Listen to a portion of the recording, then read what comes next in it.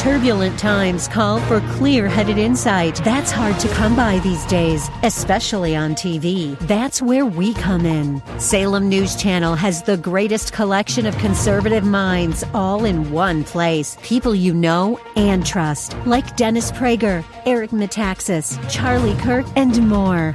Unfiltered, unapologetic truth. Find what you're searching for at snc.tv and on Local Now, Channel 525. And now back to Lifeline with Craig Roberts.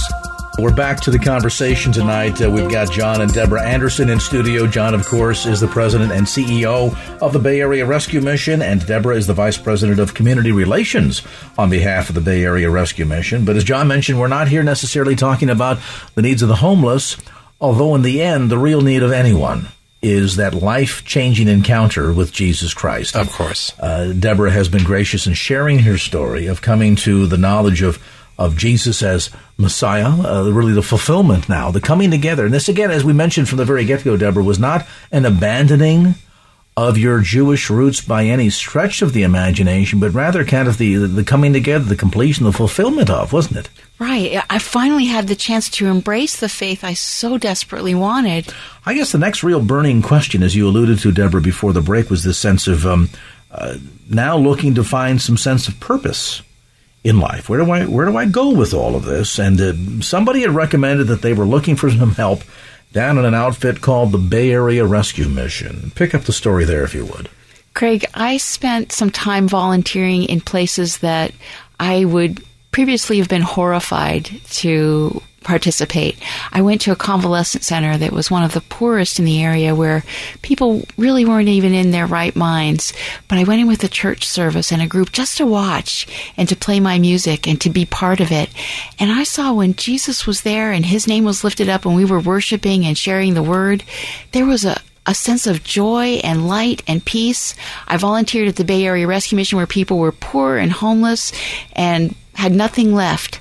And yet I saw the word of God lifted up, music played, Christ worshipped, and I said, oh my goodness, in the worst places that I can find to be, where Christ is lifted up, I can see light. I said, I've got to be part of this.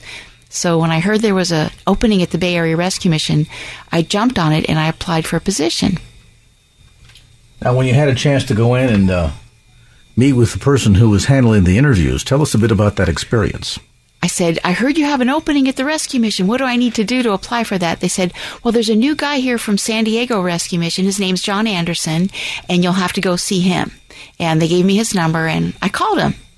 And John, let me have you pick up the story there. She came in for an interview. Well, Deborah came in for an interview. Now, as Deborah shared her story, she had been married, divorced for a number of years, and 1989 came to faith in Yeshua, Jesus, Messiah. And so she had been living for the Lord for several years now.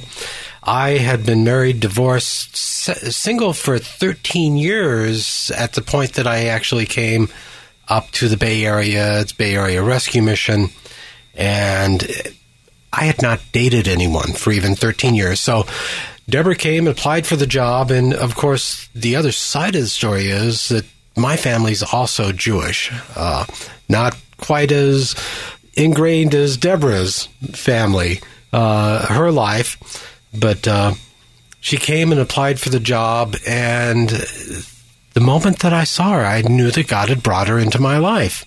So I did what any,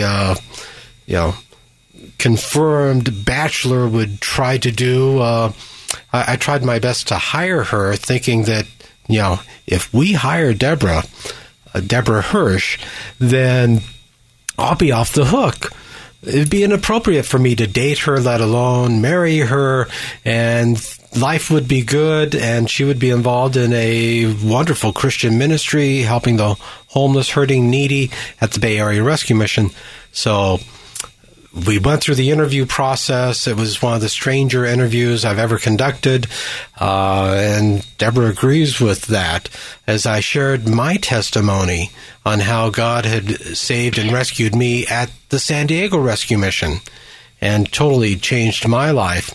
I wanted to determine if she really had a heart for helping the homeless, the hurting, the needy, because I didn't want to hire somebody that didn't, and yet still struggling with this thought in the back of my mind.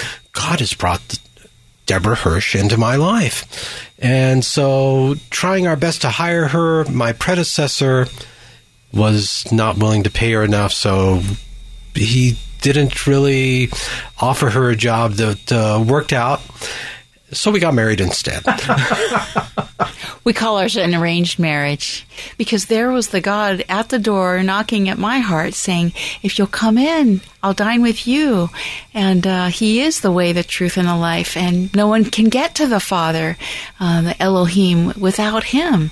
Amazingly, God had some big plans in store for you. While you initially went to the Bay Area Rescue Mission looking for a job, you ended up finding a husband. I don't want John to steal any of the thunder, but kind of fill us in on that side of the story, if you would. Well, I was, for the first time, happy and fulfilled as a human being, as a person. I'd found my God. I found out that he's really alive, that he loves us and he cares for us, and his word is alive, and I'm devouring it. My little boys and I are active in church, and I kind of didn't want anybody to mess with this recipe. Burning on my heart was the idea of reaching out to my family, but since they weren't listening to the story that I wanted to say so desperately, I couldn't help but give up the attractiveness of saying it to people who would listen. So thinking of saying that in an environment like the rescue mission, where there was so much light, even in desperate times for folks, was so attractive to me. So I applied for the job. I met John, and wanting to reach out to my family, I was happy to be single so they could see that this faith of mine was not a fad. It wasn't going to pass away, and that they would be invited in to know more about Messiah, and that they would see him working in my life and be attracted to him. When I met John, I really was looking for a job.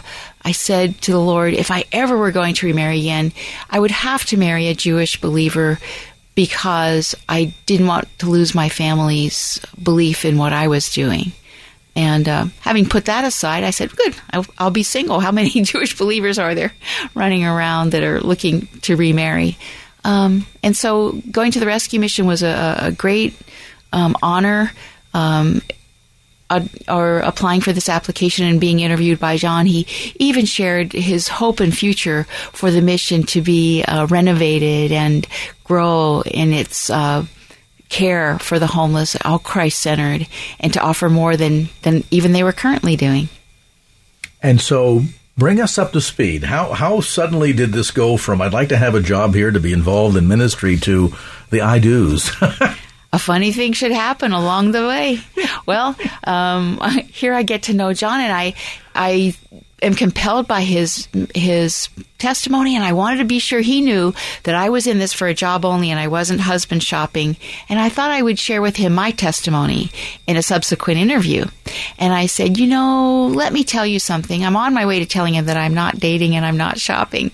And I say, I'm a Jewish believer. And John says, that's funny. I'm a Jewish believer too. And I said immediately to the Lord, Father, what's going on here? It was like the joke was on us. The God was putting us together, and everything that I had prayed about in terms of character and integrity and the fiber of a man that I could partner with was embodied in this wonderful man that I had just met. We got to know each other a little bit, but we both recognized that this was the Lord's hand on our lives. And John and I married. He adopted my 2 little boys, who were just on the cusp of becoming young men. There was a very small window of time for him to step into the fatherly type role. Those boys of 7 and 9 today are 30 and 28. And one is a daddy himself, married with a beautiful woman, and the other married, and he's going to have twins, he and his wife, in Lord willing, just a few months, and walking with the Lord. And we're so grateful because our ministry at the rescue mission is reaching so many, not ours, but the Lord's ministry. The partnership he's allowing us to participate has reached tens of thousands of men, women, and children the almost 18 years that we've been there, and our outreach to our family has never faded. Our love for them, our praying for them, our telling them about our faith has never diminished. I have as a theme in my heart that I pray will be used, to memorialize me, a song that I never would have been able to have. Blessed assurance, Jesus is mine. Oh, what a foretaste of glory divine. Heir of salvation, purchased of God, born of His Spirit, washed in His blood. And this is my story. This is my song. I'm allowed to have Him, praising my Savior all the day long. This is my story. This is my song. I've apprehended Him because He's apprehended me, praising my Savior all the day long. That's our heart's desire for everyone we meet. I'm so thankful for the opportunity to share this story that, friends out there, if you know Jewish people, my goodness, if you know anybody, but in particular if you know Jewish people, you're just a heartbeat away from sharing with them the hope to which Christ can call them home to Himself. They don't know because their eyes are closed, their ears are stopped, and they're not allowed to know, and they do the, I can't see that, I can't have it. And you have the good news right there in your heart to tell them, oh, may I tell you what I know about your God? It might just bless you today, and why I love your God so much. They have been, as you mentioned off the air, reading up to Isaiah 52 and then skipping to Isaiah 54, and you can be the one who fills in the gap, so to speak. We're going to take a brief time out. Maybe for you're in that position of having that burning question on your own heart, and you want to know, where do I find the answer? We're going to share that with you. We come back with some closing thoughts with John and Deborah Anderson here on this edition of Lifeline. And now back to Lifeline with Craig Roberts. Welcome back to the program. Here we are. We find ourselves in Romans chapter 4. For all have sinned and have come short of the glory of God. But God commanded His love toward us, that while we were yet sinners, Christ died for us. Much more then, being now justified by His blood, we shall be saved from wrath through Him.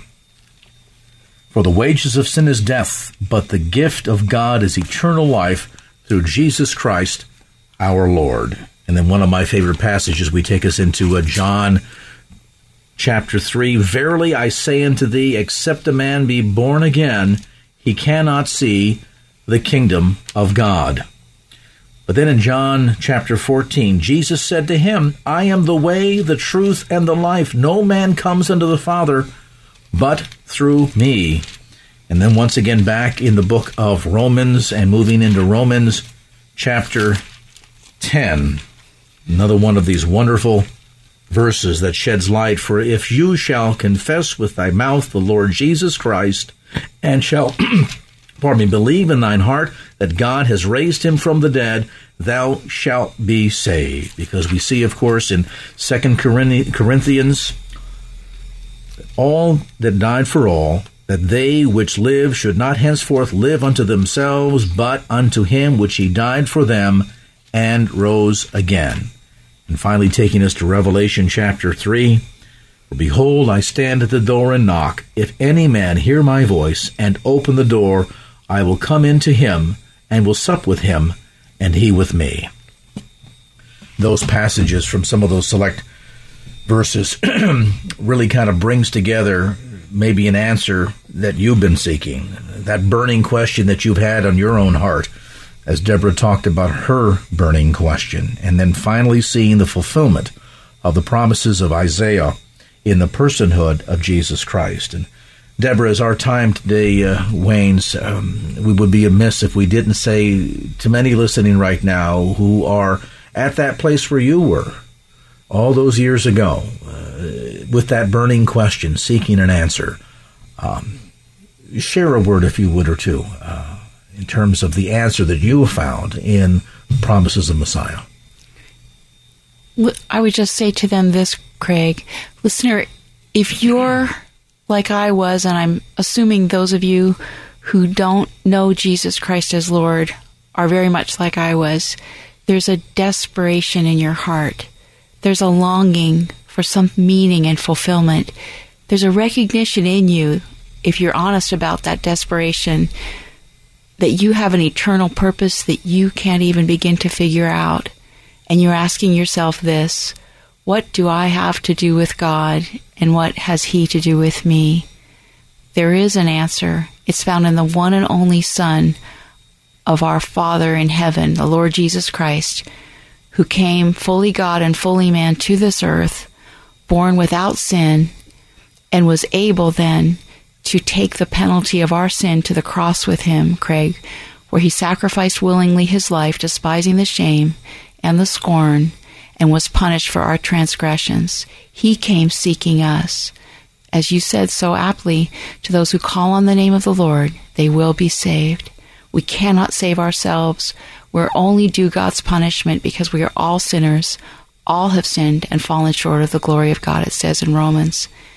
And the only way we could be atoned for, our debt could be paid, was on our behalf by the sinless Son of God.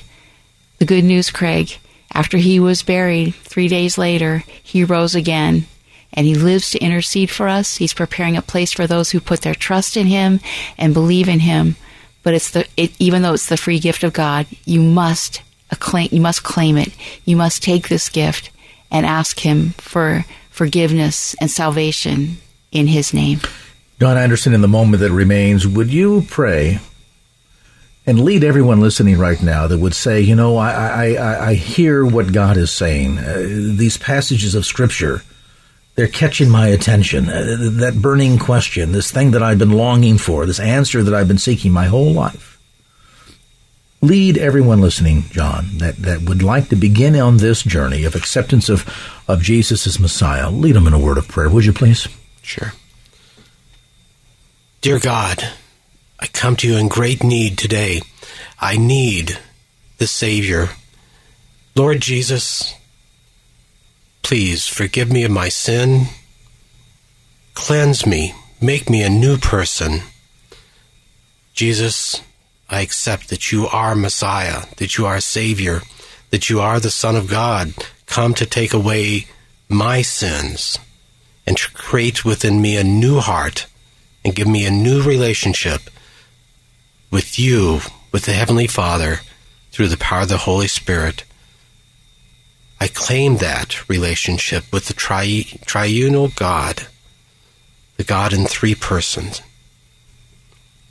Thank you for forgiving me of my sin. Thank you for reestablishing in my heart, in my life, in my very being, the relationship that I've been looking for with God, with my Heavenly Father. In Jesus' name, amen. Now the Bible would say, believe in your heart, repent, and then confess with your mouth that Jesus is Lord. I want you to pick up the phone and call somebody and say, you know, I believe that Jesus is my Lord and Savior. I have just accepted His substitutionary work on the cross on my behalf. And then if you're looking for a church home, you want to dive deeper into the answers of the claims of Christ and who He is, concealed in the Old Testament, revealed in the New, I want to urge you to get involved in a good, solid, Bible-believing church. You say, Craig, I don't know where to begin. Where do I start? Go to the KFAX website. You'll find a Bay Area church directory there where a Bible-believing, Bible-teaching church is located next to you. And then go out and confess that Jesus is Lord and Savior. I want to remind listeners, if you'd like to get a copy of Deborah's testimony, it'll be available on the KFAX Lifeline podcast. Just go to KFAX.com, and in about an hour time, that'll be available up there. You'll see the Lifeline page. Just click on that, and it'll take you right to the podcast for today's date. I want to thank John and Deborah Anderson for joining us tonight in studio. Deborah, God bless you for sharing from your heart this amazing thing and the work that God has done in your life. It's been an honor, Craig. May the Lord bless you and keep you, and may He get all the glory. Amen. John Anderson, thanks again so much for coming in. Always a pleasure to be here. Just don't keep the faith, but get on out there and share it. And now back to Lifeline with Craig Roberts.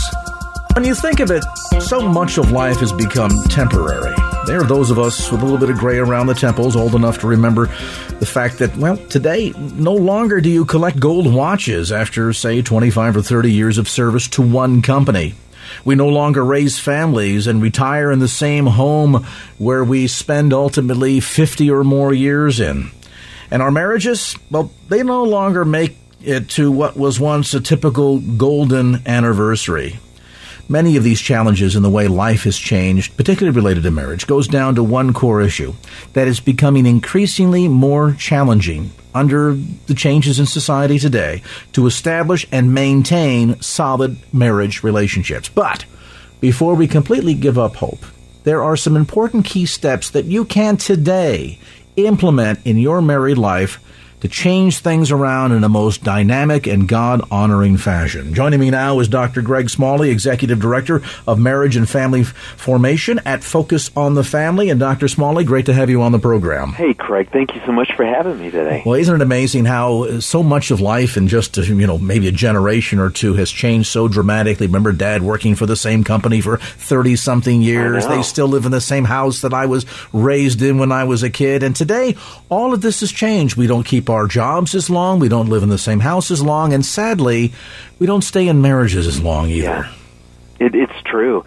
And I tell you what, way back in the 70s through I think one of the biggest things is the whole no-fault divorce. And I don't think people really realize how much that has really hurt us. And that's why I'm thrilled as a country that right now, marriage is in the news all over the place, and I'm hoping that part of the outcome will be that we really, that we realize, like Hebrews 13:4 says, that marriage should be honored by all. That we really learn as a country, again, how do we honor marriage? What is that going to look like? Here's the absolute irony. You talk about no-fault divorce, and what we're really saying is, well, if it's nobody's fault, then it must be everybody's fault. Right. We all play a role in this. And toward that end, you've come up with some key steps that I think we can go to school on today to help people better understand the important relational moments. And, we know that good marriages take time and they take work, but if you begin to break it down into all of the incremental elements, a lot of this stuff, quite frankly, is just good common sense if we just take the time enough to examine it and begin putting it into practice in our daily relational lives. Absolutely. I believe one of the best things that we can do for our marriage is that we've got to learn how to work through and manage conflict. There's a lot that we need to do for marriage, but if we started there, because it's inevitable, it's going to happen. You can't take two people who have different personalities and genders and all these things and expect that they're not going to bump into each other, that they're not going to, have conflict, they're not going to hurt and wound each other. And the problem that I see is that so many people are afraid to go through conflict. They avoid it, they sweep it under the rug, they want to ignore it. And the truth is that conflict can be used in our marriage to strengthen our marriage. That's when I get to learn more about my wife, her feelings, her needs.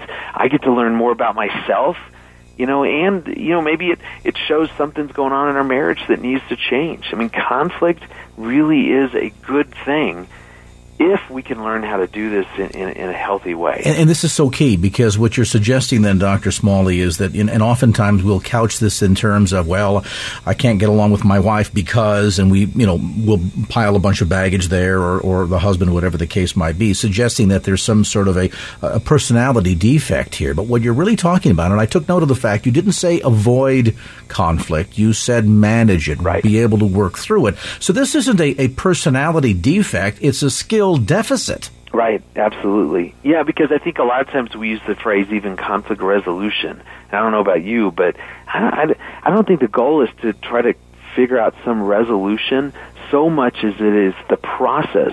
Can we develop a process that we can use anytime conflict comes up? So whether we resolve it or not, it's not the issue. I think it's how we do it. And unfortunately, most couples do this in a way that just doesn't work. And one of the biggest things that I see with couples is that we're taught to, when we get into an argument, when we get hurt, when there's a problem, that we need to just hang in there and power through it and try to talk it through. And I think that is the biggest and worst advice that you can give a couple. Because one, I don't think it works.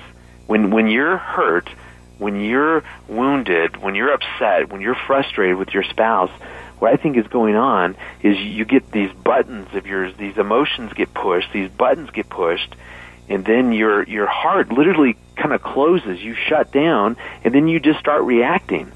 And in that mode, there is no way that you're listening, you're not able to hear, you're not able to understand. And that's why when people are in an argument, they need to kind of separate from each other. They need to take a break, a time out from each other. But I'm telling you, Craig, we're not taught to do that.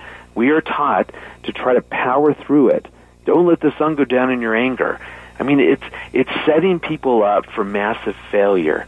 And that's really what I did in the book, was to try to show you, here's a process.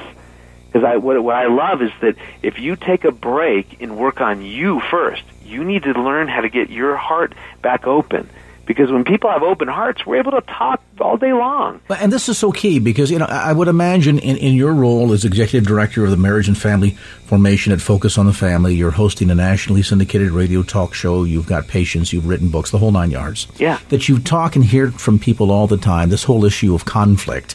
It sounds to me that this is perhaps then less about conflict. At the end, it's not this major difference between the two of us. In fact, we both sides of the marriage really want the same thing, don't we? That is to the right to be heard and the need to hear. Right. We want people want connection. We want to be connected. We want intimacy. We want to be heard, understood, listened to, like you were talking about. And it's just sadly what happens is that in that moment that we're hurt or in conflict or whatever it is, that we are just taught to keep trying to push through that, and it doesn't work. That's why one of my very favorite verses is in Matthew 7:2-5. It says, "Why do you look at the dust in your brother's eye and pay no attention to the log in your own eye?" And I love that the Scriptures give an order. It says, first, get the log out of your own eye, then you can see clearly. And how I relate that back to conflict is saying, okay, when you're in the middle of an argument, you have to understand that your heart has now closed. You are shut down.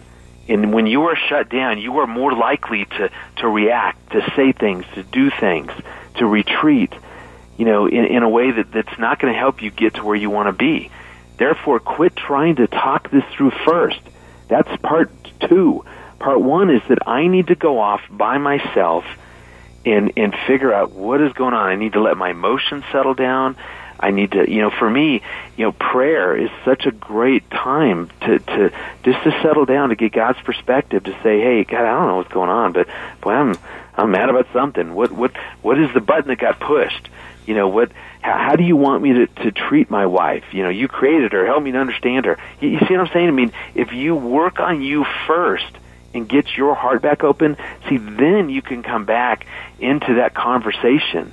And I promise you, it will go so much differently. We fail at communicating through conflict because usually both hearts are closed.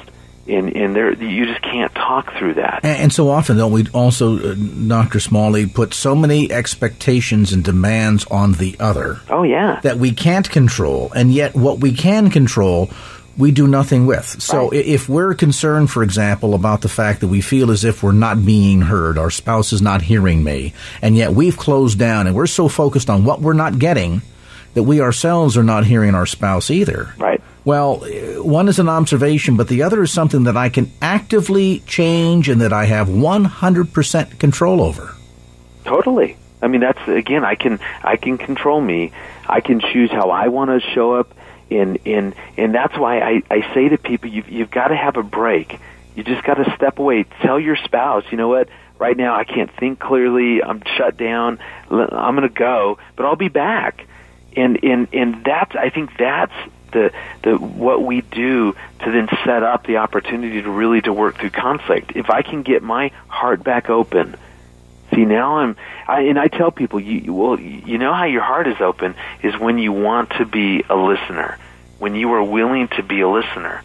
I love in the Chinese language, there's the character, the symbol for the verb to listen is made up of 3 kind of little characters that come together. One stands for eyes, one for ears, and the other for open heart. Isn't that cool? So to listen is with your ears, your eyes, and your open heart.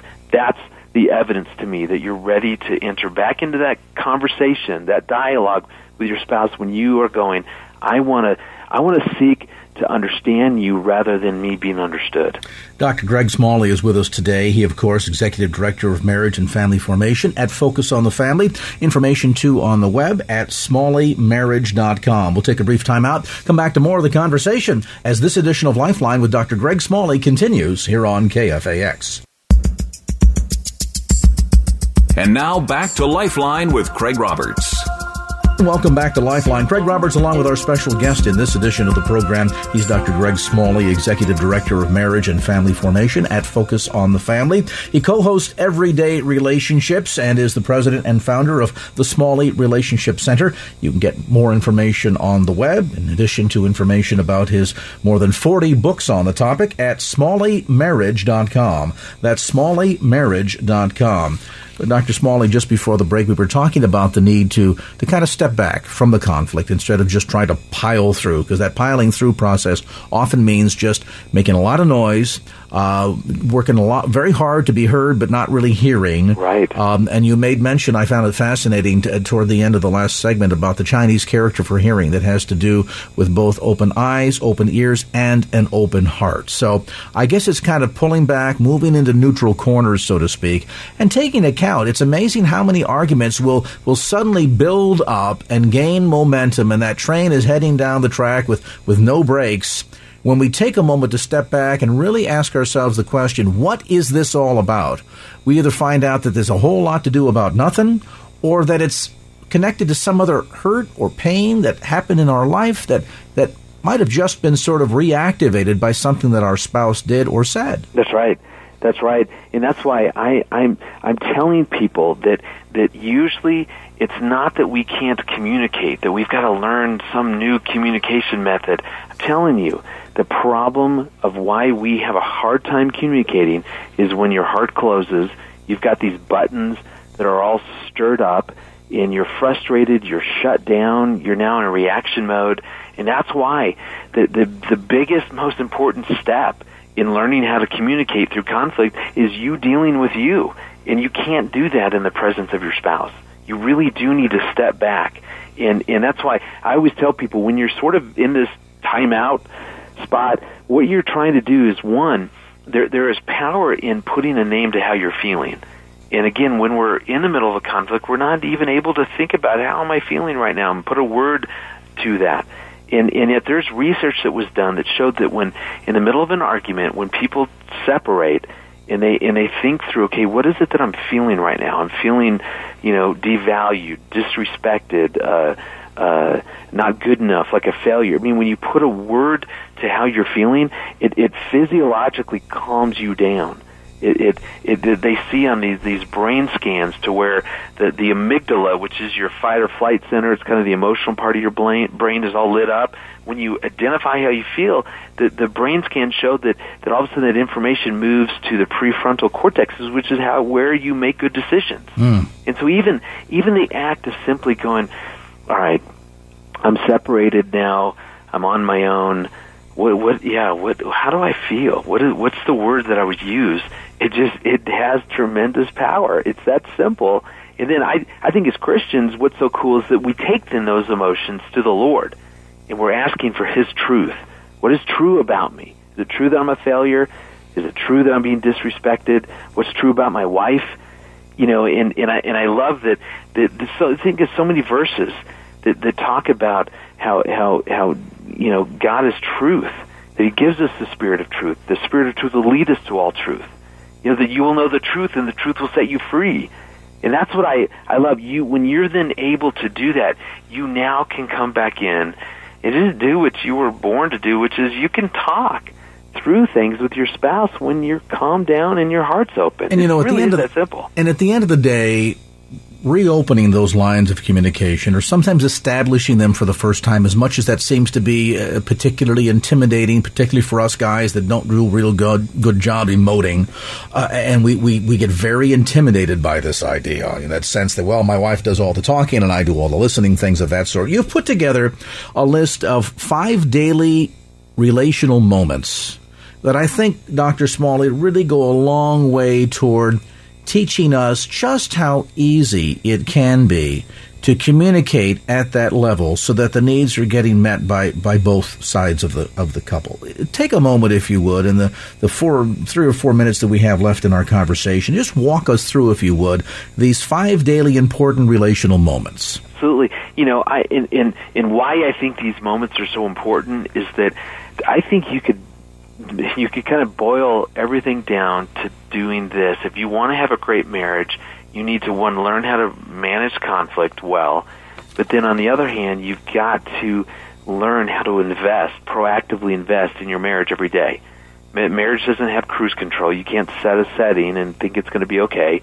So as long as you're managing conflict, investing in your marriage, I'm telling you, you're going to have a good marriage. And I think one of the best ways to invest in your marriage, instead of adding all kinds of new things to your already busy plate, because, Craig, I see that so many people we're so busy, exhausted, worn out, too much going on, overflowing plate, that when I tell people, hey, instead of adding 5 more things that you need to do now for your marriage, what if we just looked at what's going on every day and take advantage of those, use those everyday moments to strengthen your marriage? For example, every day you're going to leave the house during the work week.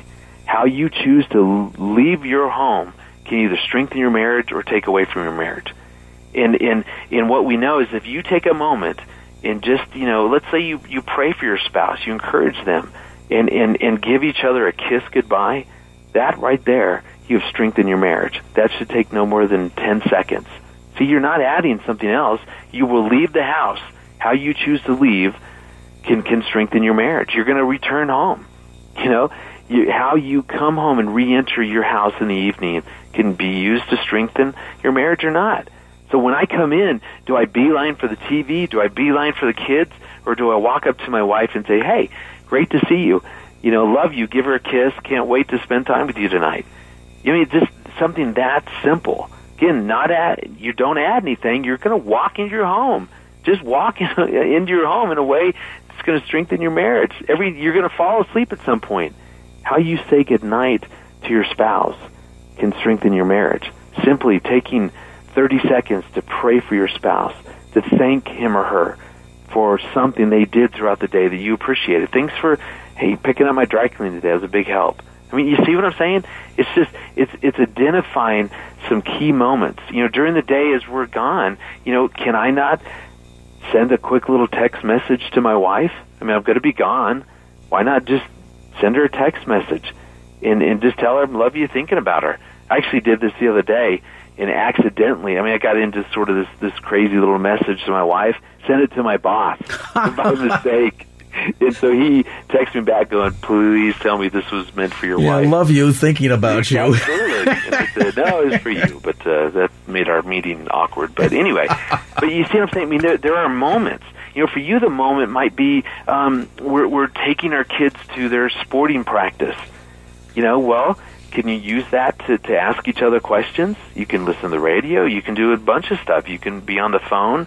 Or we can ask each other just some great questions. Hey, how'd today go? How are you feeling? How are things going between you and the kids? What's one thing God's teaching you as of late?